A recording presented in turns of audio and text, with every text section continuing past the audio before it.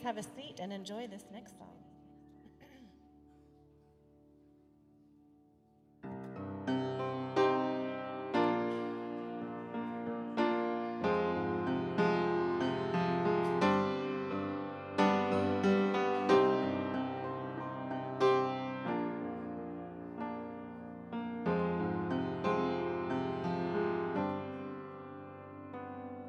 Mary, did you know that your baby boy would one day walk on water? Mary, did you know that your baby boy would save our sons and daughters? Did you know that your baby boy has come to make you new?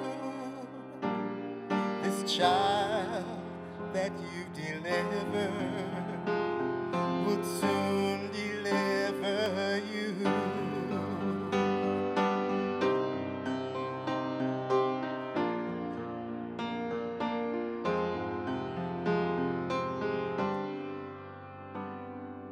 Mary, did you know that your baby boy would give sight to the blind man? Mary, did you know that your baby boy would calm the storm with his hand? Did you know that your baby boy has walked where angels trod?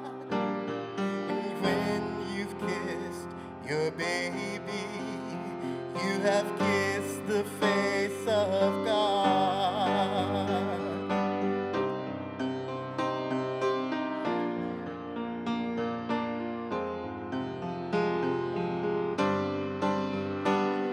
The blind will see, the deaf will hear, the dead will live again.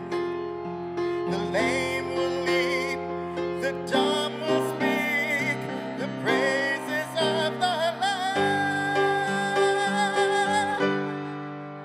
Mary, did you know that your baby boy is Lord of all creation? Mary, did you know that your baby boy would one day rule the nations? Did you know that your baby's boy is heaven's perfect lamb? The sleeping child you're holding is the great I am.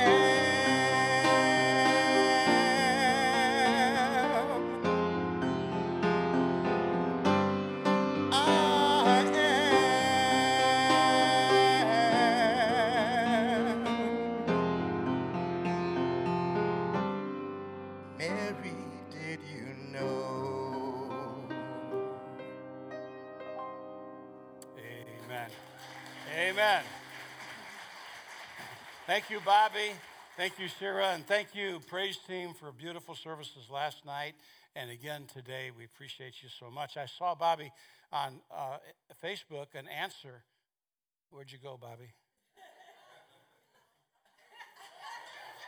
Oh, there he is. Good. All right. I heard there was, Mary gave a response to that. Mary, did you know? For the last time, yes, I knew. The angel told me. So that question's answered for good. So teenagers, be sure to see Jason. Jason, where are you? In the very back, right back here, next to the back row. Teenagers, you will want to see him. He has something for you that you will enjoy, I hope.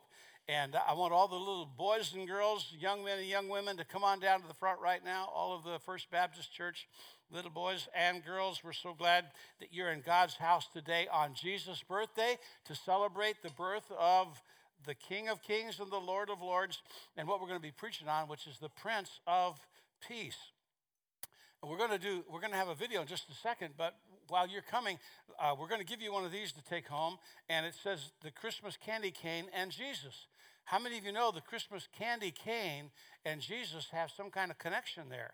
You realize that? And here's what it says. Look at the candy cane. What do you see? Stripes that are red like the blood shed for me. White is for my Savior who's sinless and pure. J is for Jesus, my Lord. That's for sure. Turn it around and a staff you will see. Jesus, my shepherd, was born for me. So I want you to take these home, and I want you to put them somewhere where you'll see them, and you'll know them. And Miss Pat, would you go ahead and give them out to them right now? Here's one for you. All right, there you go. And always remember, when you see the candy cane, tell your friends about it, that stands for Jesus. And one of my favorite videos ever is going to be played in just a moment here. Yeah, there we go. So I want you to look up to the screen, and let's go ahead and roll the video. An angel came to see Mary. She was doing laundry, and then the angel just appeared and she was really scared. So Gabriel was like, Mary, you're gonna have, I can't say it good. Mary, you're gonna have a baby. You're gonna have a baby and you will call him Jesus. And then Mary was like, I'm not gonna have a baby yet. I'm only a teenager. I'm not married. Then the angel Gabriel told Joseph that Mary is not lying. You are having a new baby. And so they met up. They went to Bethlehem, which was Joseph's old town. They ride a donkey. I don't know. A camel. Oh yeah, a camel. She said, this donkey's fast. They tried to go to a hotel and they asked the keeper for a place to stay. The keeper said, we have no rooms. Literally, no rooms. So Mary and Joseph walked away sadly, but then he said, the only place here in Bethlehem that you can stay is a stable, and then he just pointed the way and they followed. When the shepherds were taking care of the sheep, then they saw angels. The angel said, a new baby is getting born, who is King of the Jews. The angel was singing.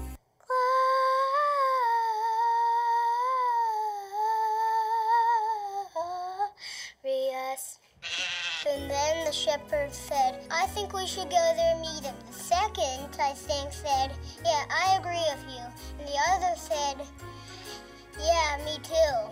They had to walk through a bunch of grass and bushes, maybe have to camp out at night. And then the wise men heard about it, and then a star appeared. Well, we should probably follow that star. It's pointing down to the barn. So maybe we should follow it. Maybe. So the wise men went to Jesus. They gave them gifts. A stuffed animal, like a hippo one, that I have at home. Some diapers, and some wipes, and some milk, some shoes, some Jordans. Gold ring and Latimer. And I don't know how I would survive in that barn. Too stinky, too crowded, and ugh. I think he probably pooped because the room was very smelly. Thank you for coming. He's adorable. He's gonna be our best friend. I love you, and you're the best baby I ever seen. There, I said it. The new baby is gonna change the world.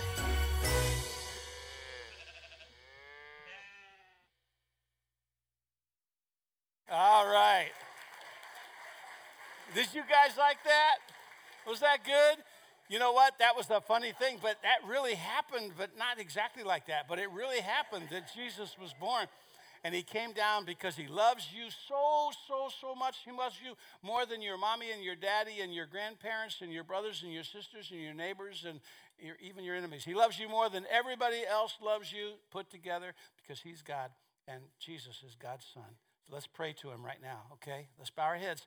Father, we love you, and we thank you for loving us. Thank you for Christmas Day and for what it means.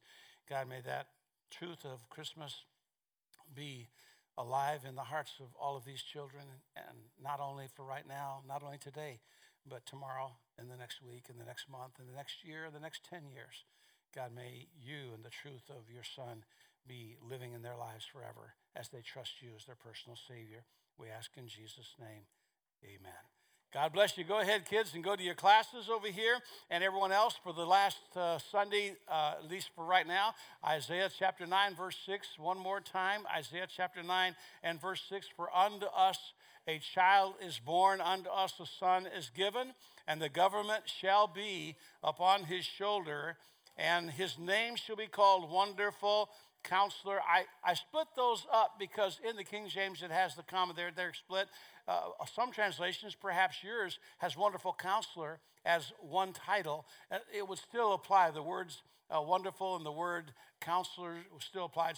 But I kind of split them up. His name should be called Wonderful Counselor, the Mighty God, the Everlasting Father. And then last of all, in that chain of prophetic names and titles, is the Prince of Peace. So we've studied the miracle of Jesus being born of a human mother and therefore being part human, and being born of the Holy Spirit, therefore being part divine and holy and deity. We mentioned that the governments of this world will be upon his shoulder. In fact, are, because he sets up kings and he removes kings, and he has everything under control even now, even though it doesn't seem like things are under control. And one day, every knee will bow, and every tongue will confess, and every crown will be placed at Jesus' feet, and he will be indeed and in fact the King of Kings and the Lord of Lords. And not just for a few years, not just for the reign, the length of Queen Elizabeth, for example, but a reign that will go on for eternity. Not even just for 1,000 years in the millennial kingdom, but forever and ever and ever and ever, he will be the King of Kings and the Lord of Lords, and all government will be upon his shoulder. We spoke of him as being a wonderful counselor, mighty God, and everlasting Father. And today, we want to settle on this one last phrase, the Prince of Peace. We speak of something this world tragically and desperately needs. We speak of something that this state and this city really need, something that businesses need, something that households are desperate for, and individuals, maybe you, maybe me, need so very, very much, and that is peace. I guess the common question at, Miss United States and whatever, what do you want? Well, world peace. You know what? One day we will have world peace when the Prince of Peace comes and sits upon the throne. So he is the Prince of Peace. That's who Jesus is. In Luke 2:14, it says, glory to God in the highest. Notice the placement of the words, on earth peace, goodwill toward men. Not peace on earth yet. It hasn't arrived. All you have to do is open up your Facebook, look at the news for the day. All you have to do is look at the newspaper. All you have to do is turn on the radio. We don't have peace in the world today. Even we may say we as a nation are at peace, and yet I think within mere moments, all of that can change and could change and perhaps will change. So it's not peace on earth, but it says on earth peace. That was the Prince of Peace who came upon this earth 2,000 years ago in the form of a baby king. So let's talk about Prince for just a minute.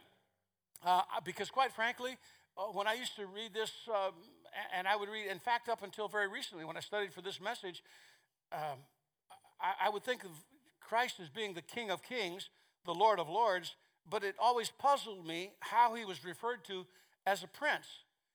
I don't know about you, how you think about that, but I think of the king as being, supreme, and prince being one of his sons, that type of an arrangement. But the word prince, in the Hebrew, there are 20 different words that are translated prince in the Hebrew, and there are 3 different Greek words that are translated. Together, they're used over 300 times in Scripture, and they're translated in the English, prince. And in most cases, the title applies to human beings who are political, who are royalty, who are the sons of kings, and therefore they're called princes. And so how could, in my thinking, going back with me on that, how could my King of Kings be a mere prince? It just doesn't make sense to me, or it didn't make sense to me. But I found out in this study that the Hebrew words for prince are interchangeable with ruler or king. So even though there's a difference in English, understand there's not a difference in the Hebrew. And so, for example, when Samuel referred to Saul about David in 1 Samuel 13:14, he says, "But now thy kingdom shall not continue, Saul. The Lord has sought him a man after his own heart, and the Lord has commanded him to be captain." It's translated captain in the King James Version. In the Hebrew, it's the word that's translated prince. He will be prince over his people because thou hast not kept that which the Lord commanded thee. So therefore, Jesus is spoken of as prince. It's like David was spoken of as prince. And we know from history that David became the king of Israel, the second king of Israel. So it's not in conflict. When Jesus is referred to as a prince, it's not at all in conflict with any kind of chain of command. It's not like he's second tier or third tier or whatever. He is right up there as Lord of Lords, King of Kings, Most High, ruler of all. He is the Prince of Peace. Secondly, Messiah, the Prince. In Daniel chapter 9, verses 25 and 26, it says, "Know therefore and understand that from the going forth of the commandment to restore and to build Jerusalem unto the Messiah, the Prince, shall be 7 weeks and 62 weeks, and the streets shall be built up again in the wall, even in troublesome times. And after 62 weeks shall Messiah be cut off, but not for himself, and the people of the Prince that shall come." Who it was referring to at that time, Antiochus the Great, a type of the Antichrist in 198 BC. And he would destroy the city, destroy the sanctuary, and the end thereof would be a flood unto the end of the war of desolation is determined. Now, there's a whole lot here we're not going to go into. A lot of that is prophetic. You need to go to David's class on Revelation and the Hebrews to get all that figured out. I need to go to that class sometime because I get confused reading all of that as well. But in Daniel's 70 weeks, there are 2 princes that are mentioned. One of them is the Messiah. There's no doubt who that is. The other one is the Antichrist. And Messiah would be cut off, that is, crucified. And that not for himself, not because of himself, not because he was and somehow guilty of capital offense, but he would be cut off for our sake. The other prince is diabolical. The other prince is the Antichrist, the antithesis of all that Jesus is. So you have Satan, who's the anti-God, the Father.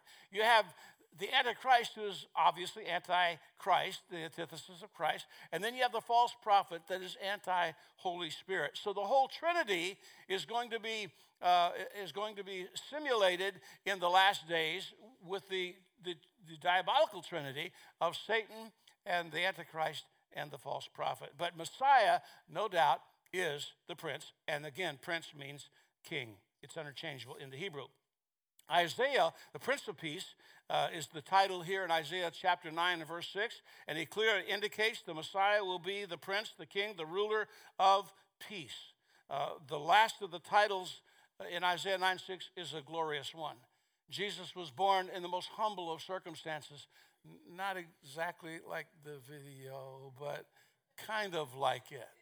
Again, studying for this message, I found all kinds of ideas that I hadn't thought of before that I'm not even going to go into because it just confuses the issue. We don't necessarily know a lot about the specifics of the birth of Christ other than what the Bible tells us. And we know he was born in Bethlehem, and we know that he was born of a virgin, and we know that he was visited by shepherds who came as a response to the angels in the night sky singing glory and praise to the coming king. And we know that at some point, wise men, the perhaps astrologers, astronomers from Persia came to see him at some point. We know that he had to flee into Egypt because of the edict of Herod to have all the male babies 2 years old and under slain. We know those kinds of things, but there are a lot of things that we don't know. We do know he was born in humble circumstances. We do know he was not born in a palace. He was not laid in a gold crib. He didn't have soft, silky blankets. He didn't have clothes that were lace and satin. He had Some say the swaddling clothes were kind of rough blankets or pieces of cloth that had been washed in a brine water to kill all the impurities and then made as soft as possible to go next to his kingly skin. We don't know a lot more than that. We just know that he is the King of peace, according to Isaiah chapter 9, verse 6. But what kind of peace? Because Ukraine and Russia are still in war right now. Crime is in the streets of our own city, of every city of any size in the United States of America. There's unrest in homes. I'm amazed, and may I be, this is a sensitive subject, so I'm going to try to trod carefully, but I know there are conflicts in homes, conflicts in families, relationship difficulties for a variety of reasons. So it's not always warm and fuzzy. It's not always as beautiful and wonderful as we make out, because we have the things that bring us, instead of peace, bring us unrest and bring us concern and bring us worry. There's unrest in the home. There's unrest in so many hearts. So many people frustrated with work, frustrated with their station in life, frustrated with neighbors, frustrated with, and fill in the blank. So much unrest. So what kind of peace really did he bring, the Prince of Peace I'm speaking of? The old Latin theologian discusses what he calls the pacus omne modi, which translated means the peace of every kind. That's what Jesus brings, the peace of every kind. Peace outward and inward, peace of country and conscience, peace temporal and eternal. We don't have it all fully realized yet. We don't have a grasp of it all yet. The Russians have not laid down their arms. The Ukrainians have not laid down their arms yet. The Islamic countries have not quit persecuting Christians yet. People are still having what used to be called nervous breakdowns today. People are going through all kinds of stresses, all kinds of problems. But there is coming the peace that he promises, because he is the Prince of Peace. He is the King of Kings. He is the Lord of Lords. He controls everything. And one day, all of the implements of war will be turned into and converted into farm equipment and different things like that. And there will be perfect peace on this earth. One of these days, there'll be Republicans and Democrats will get along. I know that's hard to believe. We believe in miracles, amen? One of these days, Jesus is the only prince over all this, and he is able to bestow that. He is not only the Prince of Peace, but he is the Prince who is peace. He can give us peace with Almighty God. He can take away our failures, the things that we're ashamed of, the thoughts we have that discredit him and discredit our profession of faith. He can take away the consequences even of those things, because his Son bore those consequences on the cross of Calvary. Acts 5:31, him hath God exalted with his right hand to be a prince and a savior, to give repentance to Israel and forgiveness of sins. The greatest peace in the whole world is the peace in our mind and our heart, as God takes those worries and those cares and those stresses and bears them upon himself. Israel was well aware of the coming prince. They were well aware of the coming Messiah. But when he came, they didn't recognize him, because they thought he was going to come as a nationalistic leader. The King of Kings is going to sit on the throne, right? The King of Kings and Lord of Lords will drive the Romans out of our country, right? That's what our King is. That's what our Messiah is. So when he came offering forgiveness of sins, they said, who is that? What is that to us? We want Rome gone. We want that nationalistic leader who will overthrow the Roman governing powers. By the way, more and more often, if you are a child of God, if you're a Christian who believes in morality and decency and passing the right kind of laws and so more and more, you're going to be called a Christian nationalist. And they're going to say it with a kind of a sour note. They're not going to say it in a good way. So the fact of the matter is, I am a Christian nationalist, but not according to the way a lot of them interpret it. A popular description is a Christian nationalist primarily focuses on internal politics, such as passing laws that reflect the view of Christianity and its role as political and social life. And some people accuse us of wanting a theocracy. Well, okay, I plead guilty. I would love to have a theocracy, wouldn't you? I mean, if God, in fact, is on the throne, I don't mean with any human presidents or governors or mayors, or I would love to have Jesus come down and sit on the throne and rule with a rod of iron and do everything justly and be just. I would love for that to happen, but in my brain, I know that's not going to happen right now. But I still think we Christians ought to be the salt of the earth, and we ought to be light in a dark world. Salt is a preservative. This nation is going to hell quickly because nations that forget God are turned into hell, and the further we get away from right standings and right teachings and right doctrines and right moral principles that align with the Word of God, the more problems we're going to have. Even some churches are critical of other churches that are politically involved. The thought is that secular politics has no place in the life of a Christian. Let me ask you something. If all the Christians pull out of politics, what does that leave it to? The devil and his imps.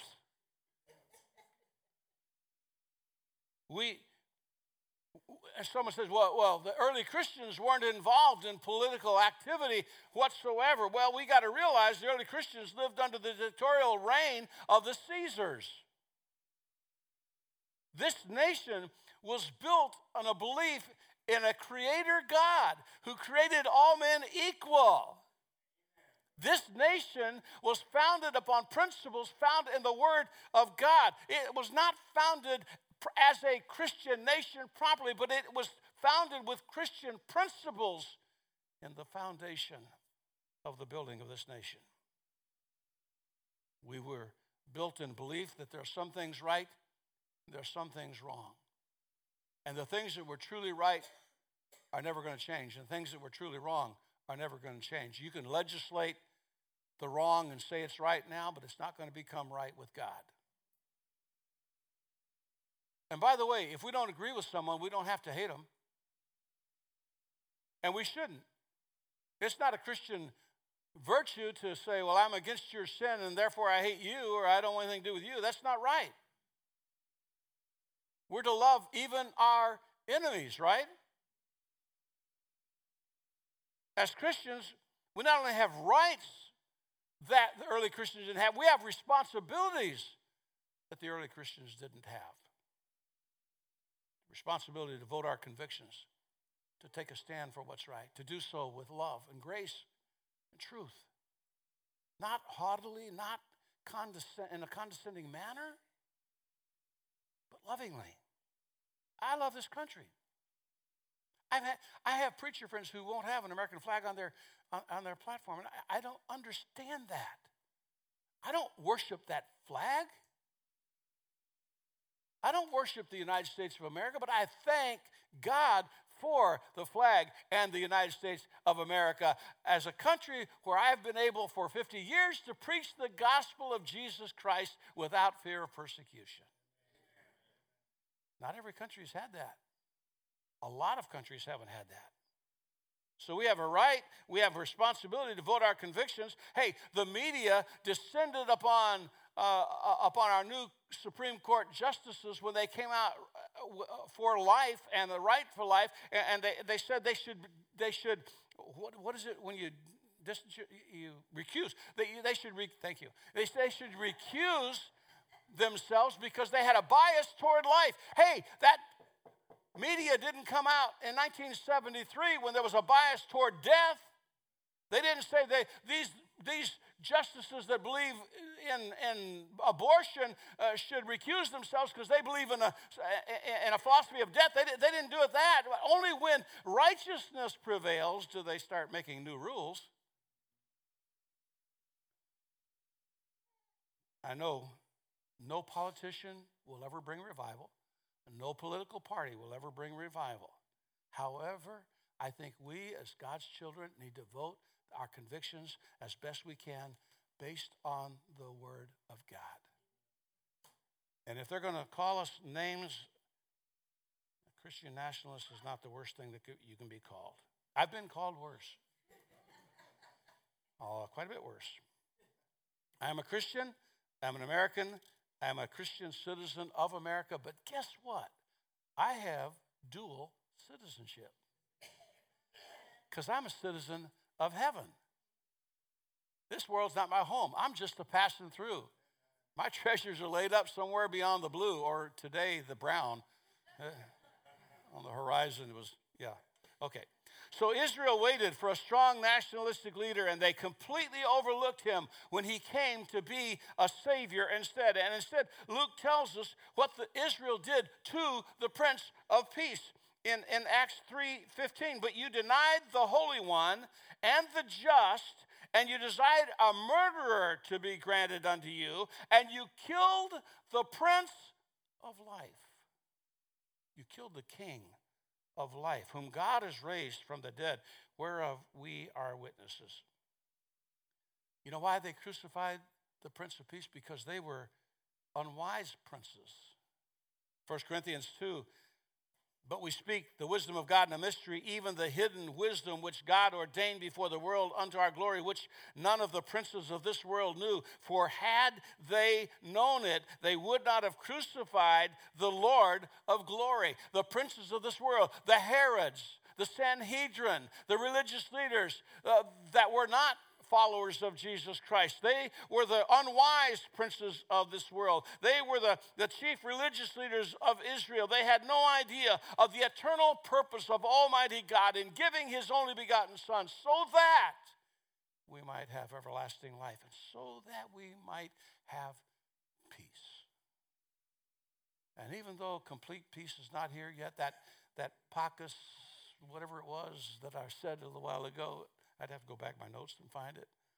Even though that peace is not available, there's a peace that the world can't give me that's available in my Savior.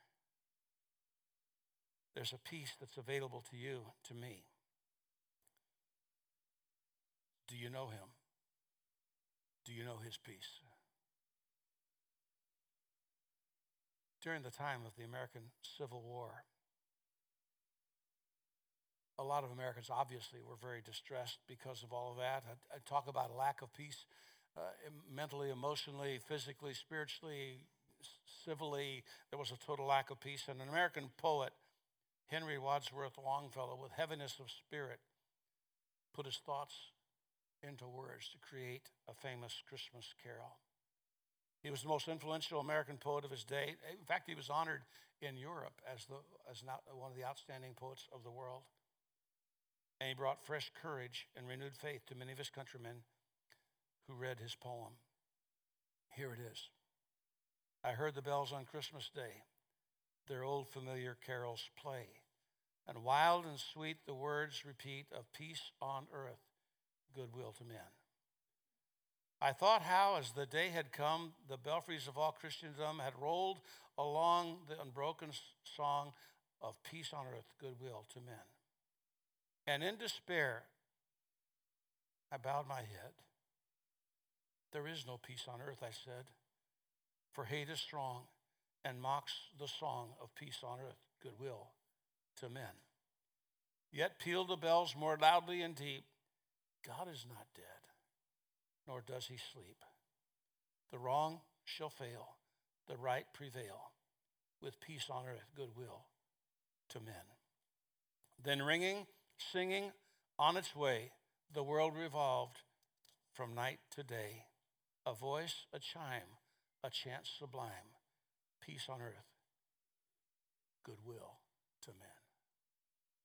I'm so glad the Prince of Peace came to this world, came to this earth. But one of these days, civil peace will be here. The last physical battle will be fought, and God will rule and reign. But right now, until that happens, I want all of us to have the peace of God in our minds and in our hearts that's available. Jesus said this, peace I leave with you, not as the world gives, give I unto you. Let not your heart be troubled, neither let it be afraid. Would you bow your heads, please, together for one holy minute? Just head bowed and listen to me for just a moment. Are you stressed? Is it hard to sleep at night? Are you tossed about with cares, concerns, and worries and fears? Is peace something that seems elusive to you? It's available. It's as close as a prayer of surrender is, saying to God, God, I'm in your hands. I'm yours. Whatever you do with me, through me, for me, to me, as long as it's for your honor, as long as it's for your glory, as long as it serves your purpose, then Lord, I comply. I give in, I give up to you, myself. I have no right over myself. I have been redeemed by the blood of the Prince of Peace. God, remove the turmoil. God, put in its place perfect peace that passes all understanding. And if there's anyone here who needs to pray that prayer, do it right now. If there's anyone here who needs to put their faith in Christ, what better day than on Christmas Day? We're sinners. Christ died for us.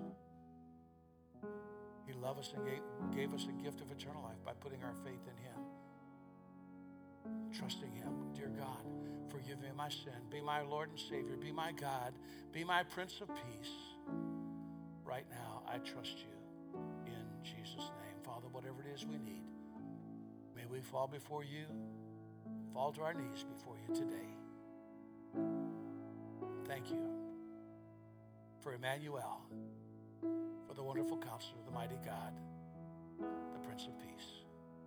In Jesus' name, amen. Would you stand? If God's speaking to your heart, maybe you prayed one of those prayers, I want you to come down here and I want you just to say, hey, I prayed that prayer.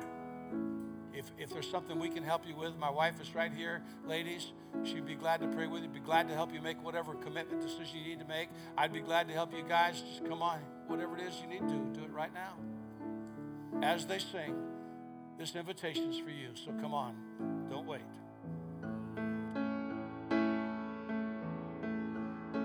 Turn your eyes upon Jesus. Look full in his wonderful face, and the things of earth will grow strangely dim in the light of his glory and grace. We exalt thee, we exalt thee, we exalt thee, O Lord. We exalt thee, we exalt thee, we exalt thee, O Lord. There was no room for Jesus the Christ child 2,000 years ago, but make sure you make room for the Prince of Peace in your heart and in your mind, you will never be sorry for that. Donna, would you dismiss us in a word of prayer? Would that be okay? And thank you for being in God's house on Christmas Sunday. Teenagers, be sure to see Jason. Jason, check their IDs if some of these old coots come up there. Okay, all right. All right, Donna, dismiss us in prayer. Gracious Lord, we thank you for today, Lord God. We thank you for your life, for coming to us, Lord, as a child, Lord. We bless you today. We ask you to go with us today, and let us all be reminded today of what today is truly about, Lord God, your birth, the life you lived for us, Lord. Be with everyone joyous today, Lord God. Be safe. We thank you, Lord. Happy birthday, Jesus. We love you. In Jesus' name, amen. Happy New Year.